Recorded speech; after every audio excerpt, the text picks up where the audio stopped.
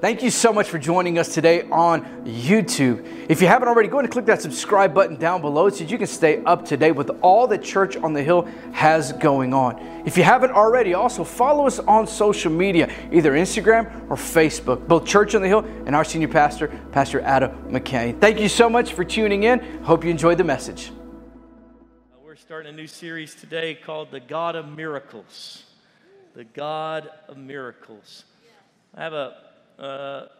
I'm going to ask you to do me a favor for the next few weeks. I'm going to ask you to help me till the ground here in our community. Till the ground, back to the place, and re-till some areas where we come back to a place where we really trust the King of Kings and the Lord of Lords, the God who wants to do above and beyond anything we could ever think or imagine, to where we begin to expect, live in, desire, walk in the favor that God has for us and allow Him to be the God of miracles. I think so many times we just go through our daily life and we forget and we don't tug on that the God who saved you is the God who not only wants to transform today, but tomorrow and the day thereafter, and to see the supernatural work. Everything we see in Scripture as God engaged with people, with humanity, it was miraculous. Every one of those encounters, every moment throughout Scripture is something miraculous happening. And I think sometimes what happens to us is we just kind of lose sight of that. And so I want you to help me retail those. And so we've got a key Scripture for the entire series. Turn with me to Mark chapter 10 and verse 27. Mark chapter 10 and verse 27. It says, "But Jesus looked at them and said, 'With men it is impossible, but not with God. For with God all things are possible.'" Will you say that with me? For with God all things are possible. One more time. For with God all things are possible. Now, to put that in context, what has just transpired is Jesus has had this engagement with a rich young ruler. A young man comes to him. He's very wealthy. He's very important. He's very hot on social media, and literally says to Jesus, "Dear great teacher, what must I do to be justified before the Lord?" And Jesus told him, "Well, obey the commands." He said, "I've done every one of them." He said, "Okay, well then go sell everything, come follow me." And the Bible says that young man went away sad and frustrated. And when the disciples saw that, they said, "Jesus, what happened here?" And he said, "Listen, it's hard for rich people to enter the kingdom of heaven." And then they got all upset, and they said, "Wow, then can anyone really be saved?" Well, I mean, what's really going on here? What Jesus is actually dealing with is our love for everything outside of God the Father. What He's actually dealing with is lay it all down, come follow the Father. It has nothing to do with whether or not He blesses us and whether you have a nice home or nice car, or you work hard or whatever. That's not what He was talking about. He was talking about the loves of our life. And when He looked that into that young man's eyes, and he said, "Nope, I'd rather keep all these things. I like the fact that my identity is wrapped in my wealth, wrapped in my leadership gift." And he said, the Bible says he went away sad. And then Jesus turns to all of them when they begin to get discouraged and say, "Well, who can be saved?" He goes, "Listen, it may be impossible with men, but all things are possible with God." God can do what no one else can do. God can fix what no one else can fix. God can transform what no one else can transform. I want you to know we are how can you have a multiracial church in the midst of all the difficulty we're having right now? Because it may be impossible with men, but with God, it's possible. All things are possible. What may be impossible? How is your kid going to get educated during this moment, and you're a teacher trying to make all this thing work, and it doesn't seem to be working? It may be impossible with men, but with God, all things are possible. You say, "Well, I don't know how we're going to pay the bills. I don't really know what we're going to do right now." It may be impossible with men, but with God, it's always, always possible. But do you believe that? Say yes. Come on, you can do better than that. Say yes. So as we dive in today, we're going to have multiple sets of teachings and sessions. And today's session is that God, He can actually fix our brokenness. He can fix our brokenness. So that's the subtitle of today's teaching. He can fix our brokenness. He is the God of miracles who can fix our brokenness. Look what Psalms 34 and 18 says. It says, "The Lord is close to the brokenhearted, and He saves those who are crushed in spirit." The Lord is close to the brokenhearted, and He saves those who are crushed in spirit. I don't know about you, but I've been brokenhearted in times past. I've been crushed in spirit. But I want you to know, if you're brokenhearted, if you're crushed in spirit, The Bible says that he is close to you. He comes to you. He can fix you. See, we live in an era where when something's broken, we throw it away. We don't even use utensils anymore. Most of our kids don't even know how to use a fork and knife. Why? Because we eat fast food so much, and what do? We throw it away. We take that little hamburger or whatever, and we take that trash, we throw it away, and that kind of thing. We don't, when something's broken, we just go get us another one. We trade in iPhone 4 for a 5, to a 6, to a 7, to a 10, to a 11. We just keep throwing them out, getting new things. But I want you to know, the God that we serve, he actually takes the broken things, he repairs them, he fixes them, and he makes them beautiful again. Is that not your life? Is that not my life? Somebody say amen. And I love, I don't know about you, but I love to watch these fixer-upper shows. Have you ever watched any of those on cable? I love those fixer. They come into this place, it's been destroyed.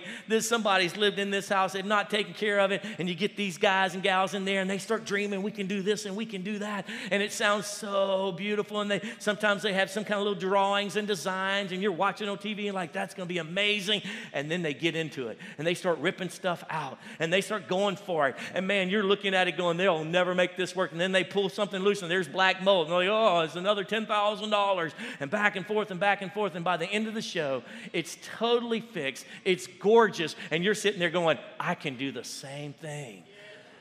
I can do that.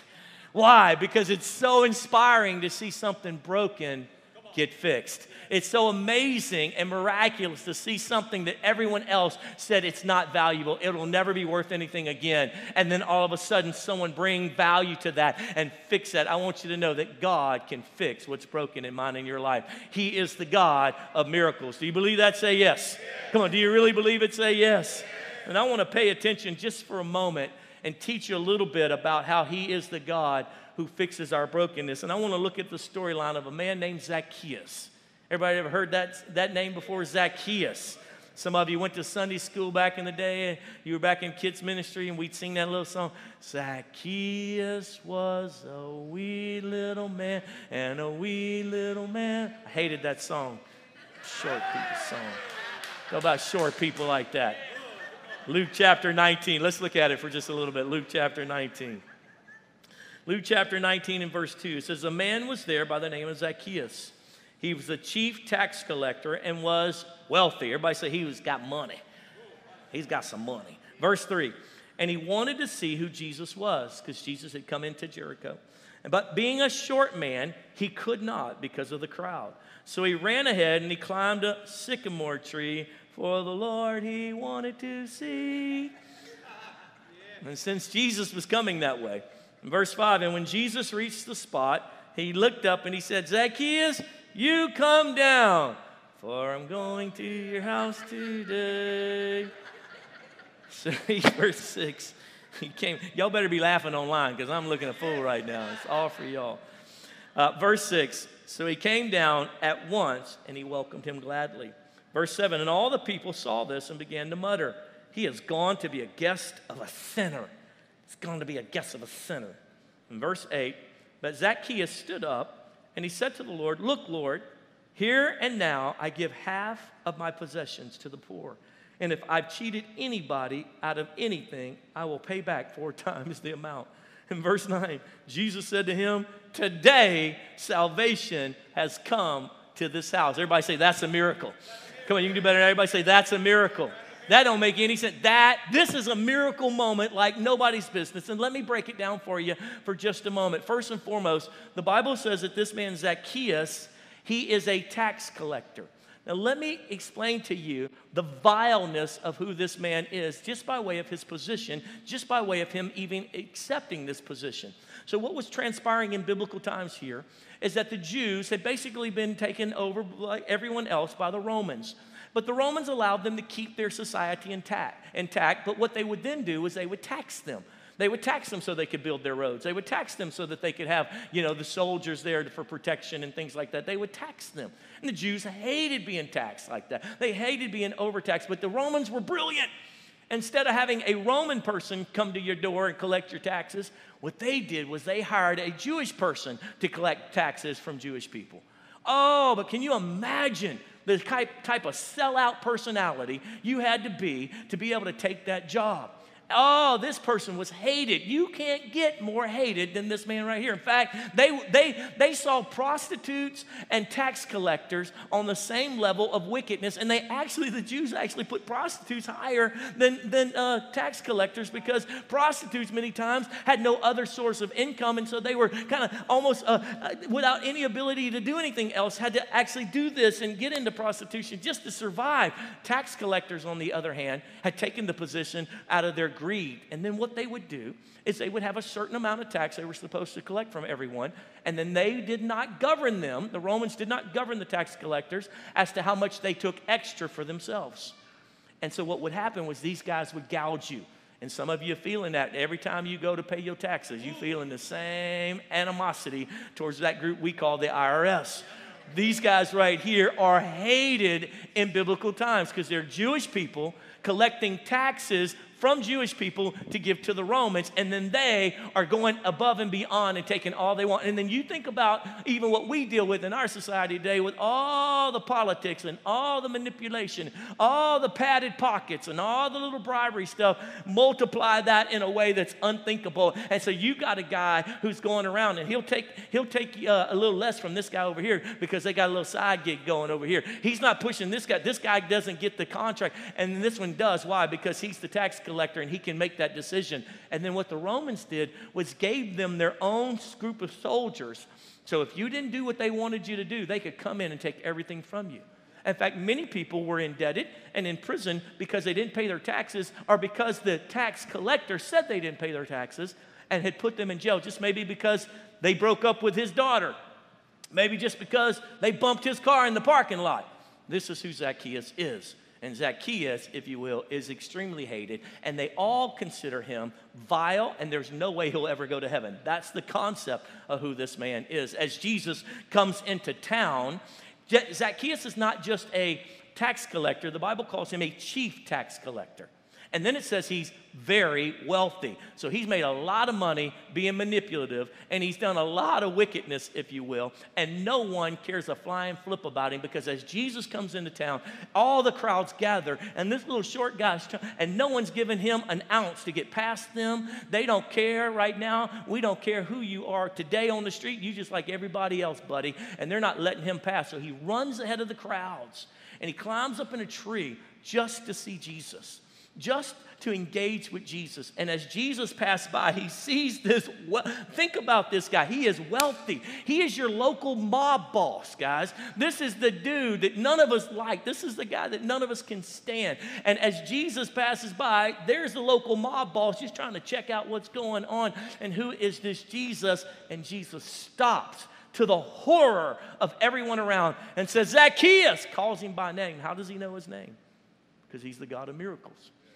Zacchaeus, dude, come down. I want to go to your house. You want to do what? I want to go to your house.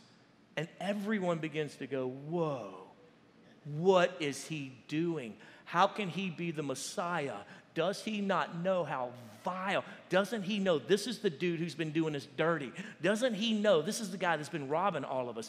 Doesn't he know that this guy, what he is and what he stands for? And Jesus steps past all of that and says, Zacchaeus, I want to go to your house. And Zacchaeus takes him to his home. And the Bible does this crazy thing sometimes. In verse 7, it says, and all the people saw this and they began to mutter. Verse 7, and he is going to be the guest of a sinner.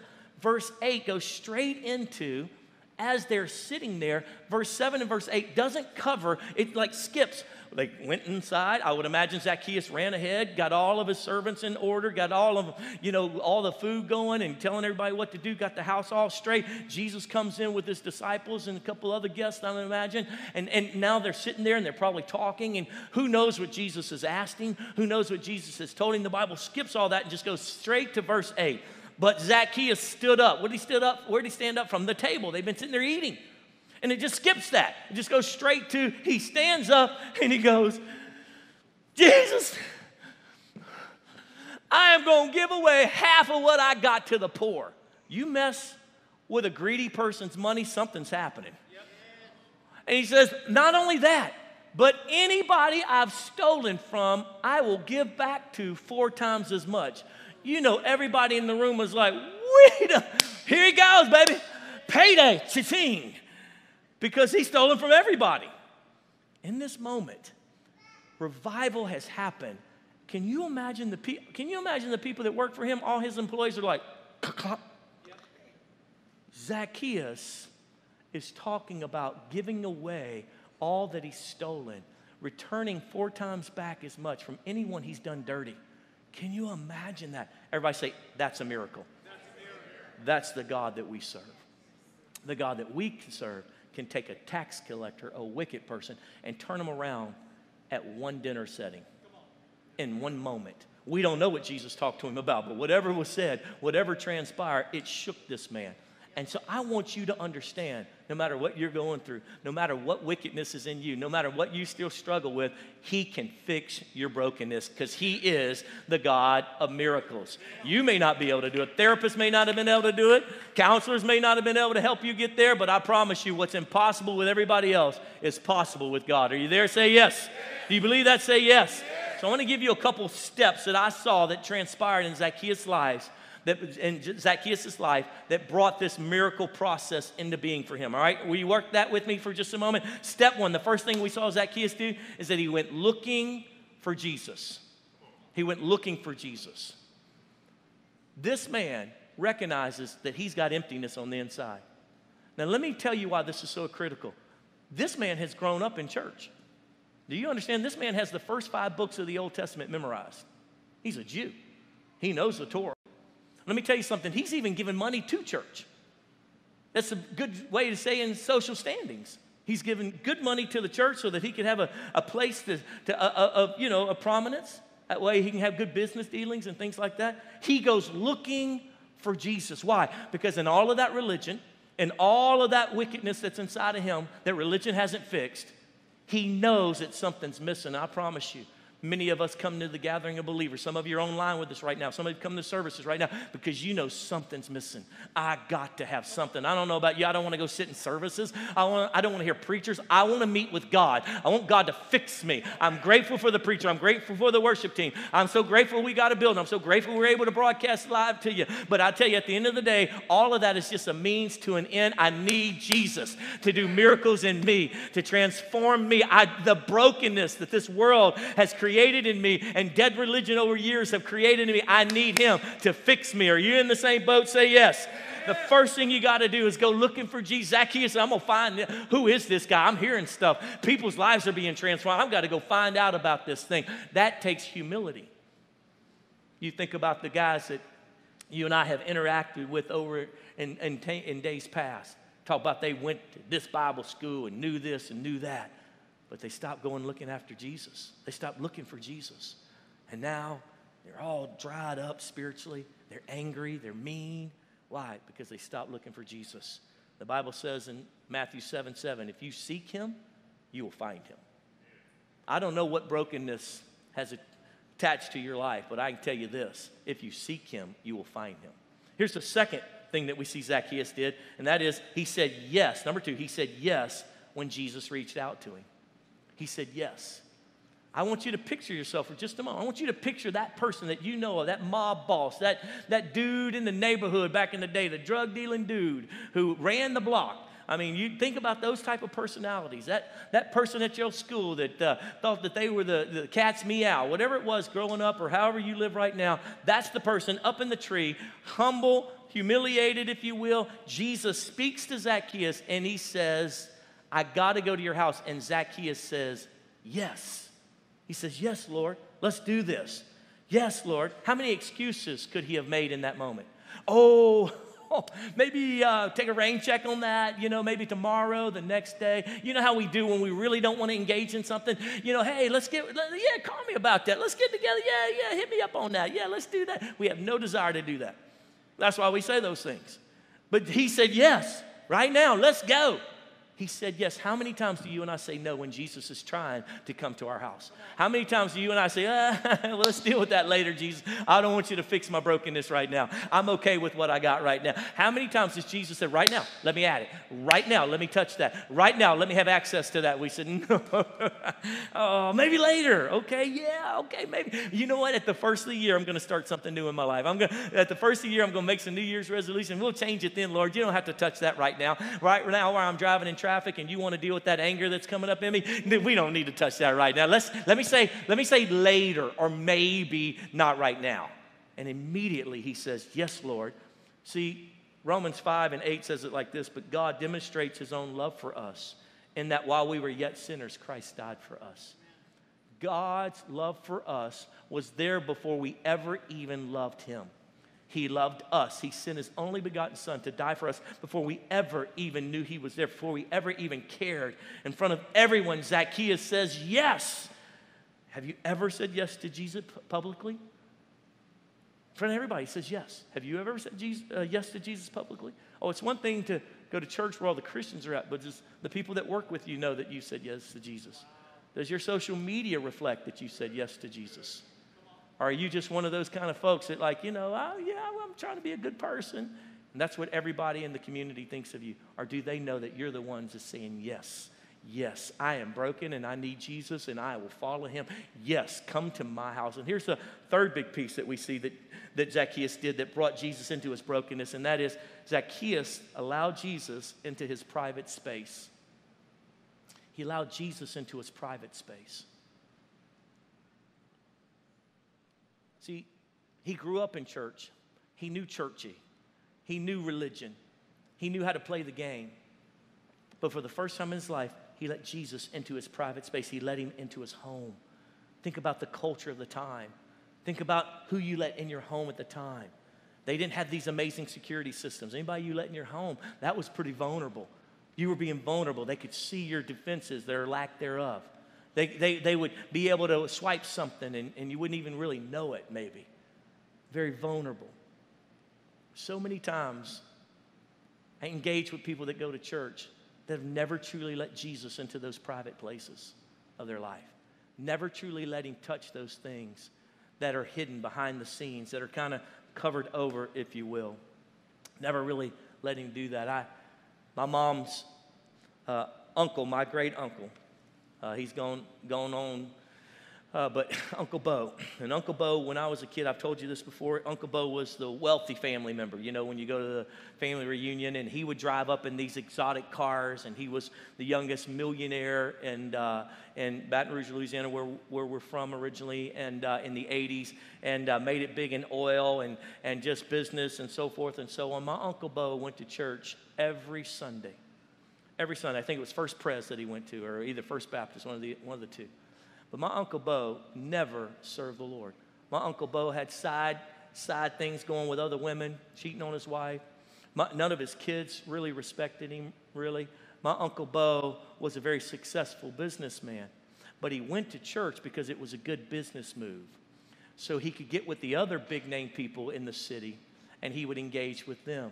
And that way he could have a way of resourcing the plans that he had, the business things, deals that he had going by meeting and networking real well at the big church in downtown. My Uncle Bo ended up years as he got older.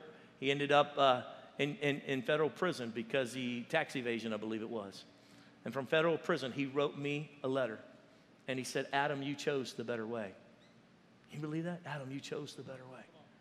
See, he'd grown up around church, but he never let Jesus have those private places of his heart. He never let Jesus fix him. When we first became Christian, it was amazing how Mimi and Pop and I, and we all came to the Lord. It's phenomenal. And man, I'll tell you, we ended up after a couple years in this amazing charismatic church. We went to a denominational church. We didn't know that you could have power. We didn't know that you could have this beautiful engagement with the Holy Spirit. And we started going to this church, and we were on fire. I mean, people were getting saved. Me and Pop were bringing all the neighbors, and they were getting saved, and it was phenomenal. And this young pastor was fiery, and man, the power of God would flow, and we would lay hands on sick people, and it would recover. It was phenomenal. And we were into this church about a year or so, maybe. I don't know. Mimi can correct my details, but and when all of a sudden, all the different people that we were bringing had never been to church, never knew Jesus. We were bringing them, and the pastor started counseling some of the women, some of the married women who were having problems. They were brand new Christian. Started counseling. We found out in the midst of all this that he was actually having sexual relationships with these ladies. And it threw us off. We were like, how can this? We had just gotten saved. We didn't. How do you live that way? We used to be that. We're not that anymore. We're redeemed in God, and it threw us off and almost destroyed us. I mean, just threw us, because these were people that Mimi and Pop had gotten saved and brought them to our church, and here this pastor is doing this. And I'll never forget thinking about that. How could this happen? I'll tell you how this happened. Because this was a good man. It's a good guy. This pastor was a good man.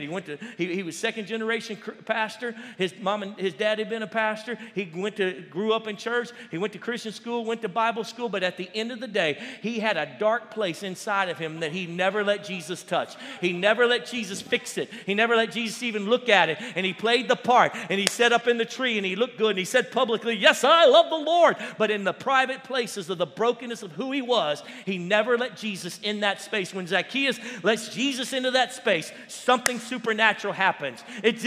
Something shakes him, and what was broken becomes fixed, because what's impossible with men is possible with God. All things are possible. He can do miracles inside of me and you if we'll just let him, but we got to let him into that space. Zacchaeus let him into that personal, private space. He said, Jesus, come on, come to my house, man. Come to that place where only I'm comfortable. Come to that place where they don't know me as who I project out in public, but that place of my brokenness. Come into that space. And friend, can I tell you something? You're going to be a miserable churchgoer until you let Jesus come into that private space and fix that anger that's still inside of you, that perversion that's still working against you, that addiction that's still driving you, that thing that causes you to walk in insecurity, and the thing that's causing you to jump from job to job to job, the relationship to relationship, that broken thing. Until you let him fix it, I promise you, church will only make you more miserable, and ultimately you're going to kill yourself, if you will, in dead religion. Here's the fourth and final thing that happened in this whole transition,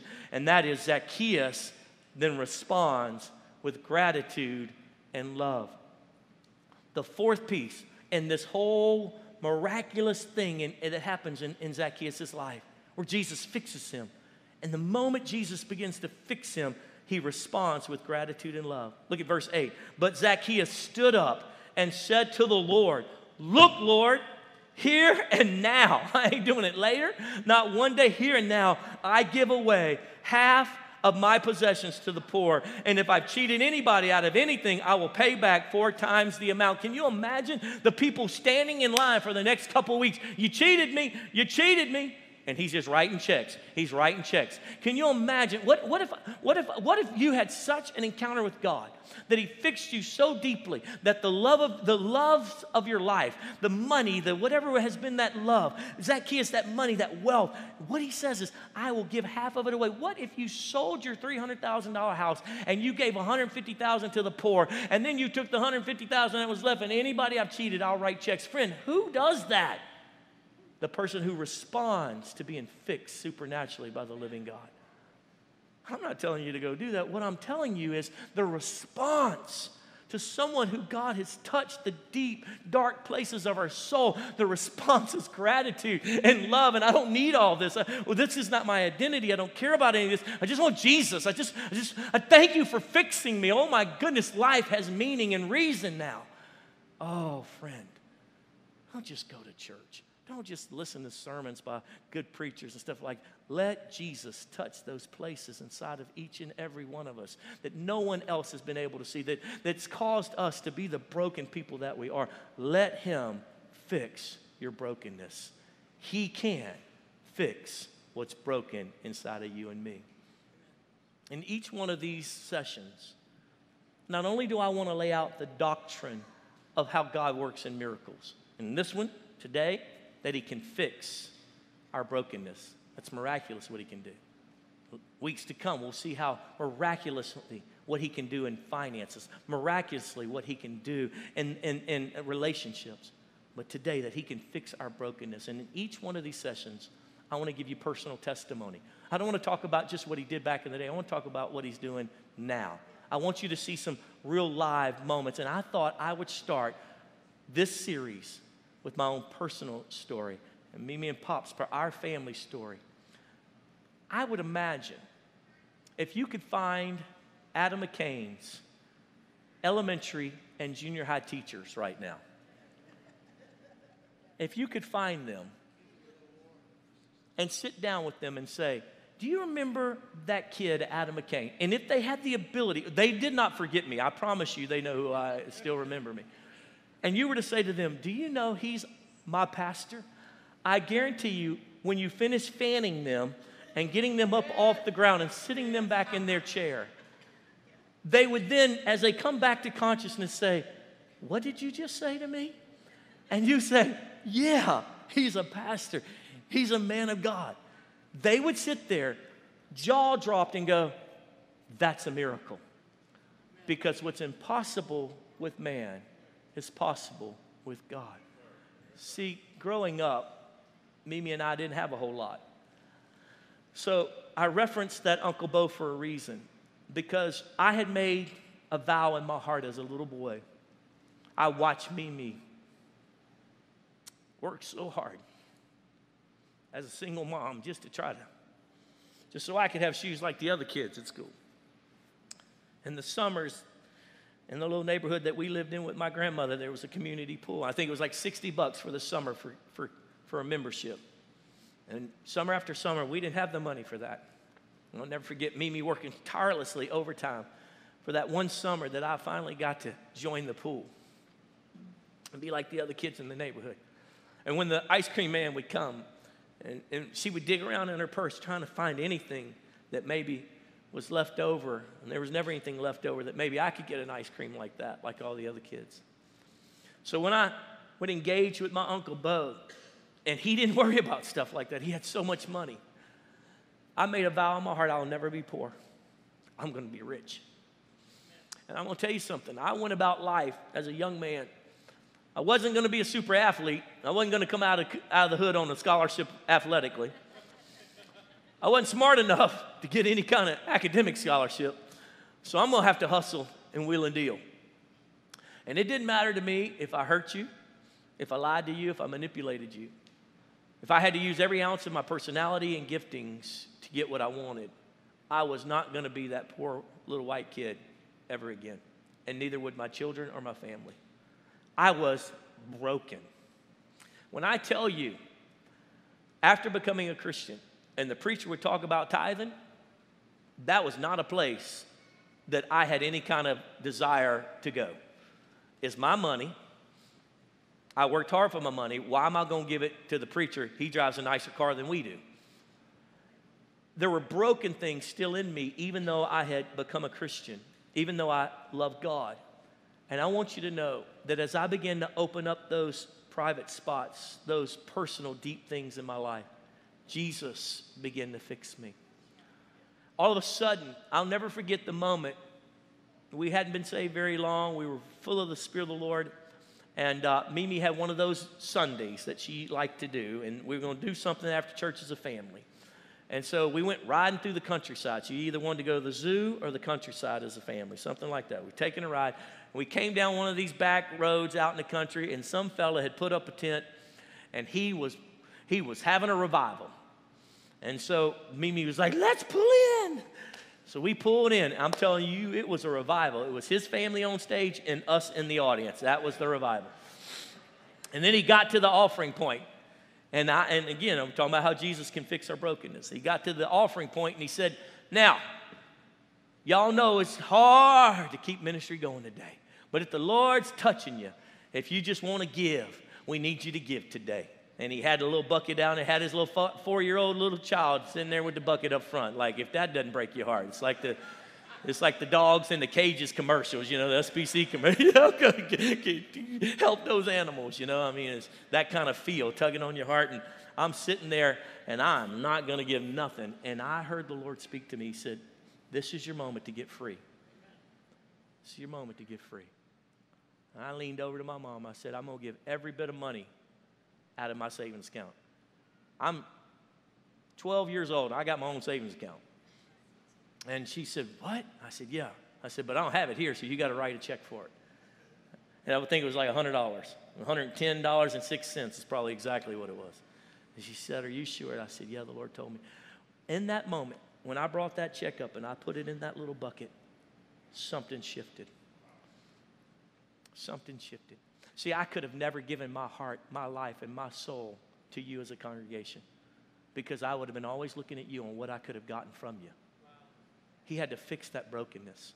Jamie and I could have never been missionaries like we've been in times past because I could have never lived in something nasty, and that would have reminded me of my old ways, of how I was before when I was a poor little kid living in the hood. I couldn't have done it. But when he fixes you, the love and the gratitude that begins to pour through you to others is supernatural. What man cannot do, God can do. What's impossible with man is possible with God. You probably heard Pop's testimony a few times that before he came to Christ, he had a $200 a day cocaine habit. Do you know how much cocaine that is in the 80s? That's a lot of stuff up your nose. Pop was working multiple jobs. He was a rock and roll singer, very famous in our area. And the day he came to Christ and they water baptized him, he never wanted another drug. He's never smoked another cigarette, never drank another sip of alcohol. That is a miracle. He can fix us. I promise you, he can fix us. He can fix us. The first step in letting him fix us is to go looking for him. God, I need you. I need you, Jesus. The second step is when he says, come here, you say yes. And the third step that I see in Zacchaeus is opening up those places that you don't want anybody to see, the pieces that we don't want anybody to know about us, and being authentic with the Lord and say, Lord, have your way. And then as he begins to fix us and touch us, the natural response is to say, Jesus, you're so good. Do you know why we worship the way we worship? You know why we throw up our hands and sing and shout? Because the Bible says, who's been forgiven much, loveth much. The reason why Sean Bates and I are sitting on the front row worshiping and dancing and shouting, we don't care what you think. I am doing that because I know who I was. I know what he's done. I know how he's healed me. I know where I would be had it not been for the beautiful power of God at work in my life. I know who I am because of what he's done. And I would say this to you and me. I've got a chance here and now for each and every one of us to start retilling that ground of the supernatural in our life. And we got to let the Lord our God fix us. We've got to let him take what is impossible and make it possible. So there's a couple options that I have for you. The first option that I have for you to start with me on this fix-it miraculous journey, first and foremost, is today at the end of service, after I pray over us, I've asked some of our pastors and leaders to come stand up here. They're going to have their mask on. And I'm going to ask you that if you need prayer, you should say, man, Pastor, there's some things I've been struggling with. I've had such anger in my heart. I've got such struggle with this. Then come up here afterwards and let them pray with you. It'll be a private spot. We'll be dismissing at the time, and you can come up here and let them pray. You say, well, we hadn't done that in a few weeks. I know. We need miracles right now. The second thing that I have lined up for you is this coming Friday. I've got an encounter for you. I've put some videos together teaching you about sin habits and the destructive power of generational curses that help you get your doctrine straight. You can watch them online, and then you can come be with us on Friday, and we'll lay hands on you. And the other thing your church has done so that you don't have to live in brokenness is we've developed this whole church around small group life. You say, well, yeah, you keep saying that. I'm tired of hearing it. Well, we're the wrong church then. I'm serious, because that's what we are. Because we've learned over the years that the only way for God to really, really, really, really, really work in our life is as we're connected to other Christians. And as God is growing them, he's growing us. And sandpaper, they sand on us and we sand on them, and we come together and we're the family of God. And it's with that, it's because of my brothers and sisters in Christ that I even knew that I had dark spots, because they would point it out. Hey, you got a blind spot there. No, I didn't know. Oh, thank you. Oh my goodness. You're right. I have that. I need to change that. Thank you for the help in that. If you want to connect with Small Group Life online with us, you can go to our website, and you'll see all the small groups listed out there. Also, you can go in our small group commons after service today and connect with us. But I promise you, what nothing else has been able to do, what sermons can't do, what therapists hadn't been able to do, what books have not been able to do, Jesus can do it. He can fix what's broken inside in each and every one of us. Maybe, just maybe, this could be the kind of church where men and women are no longer hiding their brokenness, but they're letting Jesus into that space and letting him heal them. Maybe, just maybe, this church could be the kind of church, we could be the kind of Christian, we could be the kind of Christians, we could be the kind of community of believers that each and every one of us, he's fixing it, and it's beautiful, and the response to that is such joy, and such like Zacchaeus, like I don't even care about all this stuff that was so important, doesn't even matter. He fixed me, he healed me, and in that, I rejoice. Hey guys, wasn't that a great word today? I'm so thankful that the word isn't limited to a Sunday morning at a certain time or the four walls of the church building, but it can go through whatever time you may be watching this, wherever venue you might be at. The word of God can minister to you no matter where you are. If you're interested in partnering with what Church on the Hill is doing, not only locally, but globally, you see, I really want to invest with that, with Church on the Hill in advancing kingdom business. And you can do so by partnering with us by sending a donation to P.O. Box 3815, Cedar Hill, Texas, 75106. Hey guys, we love you. We look forward to seeing you again.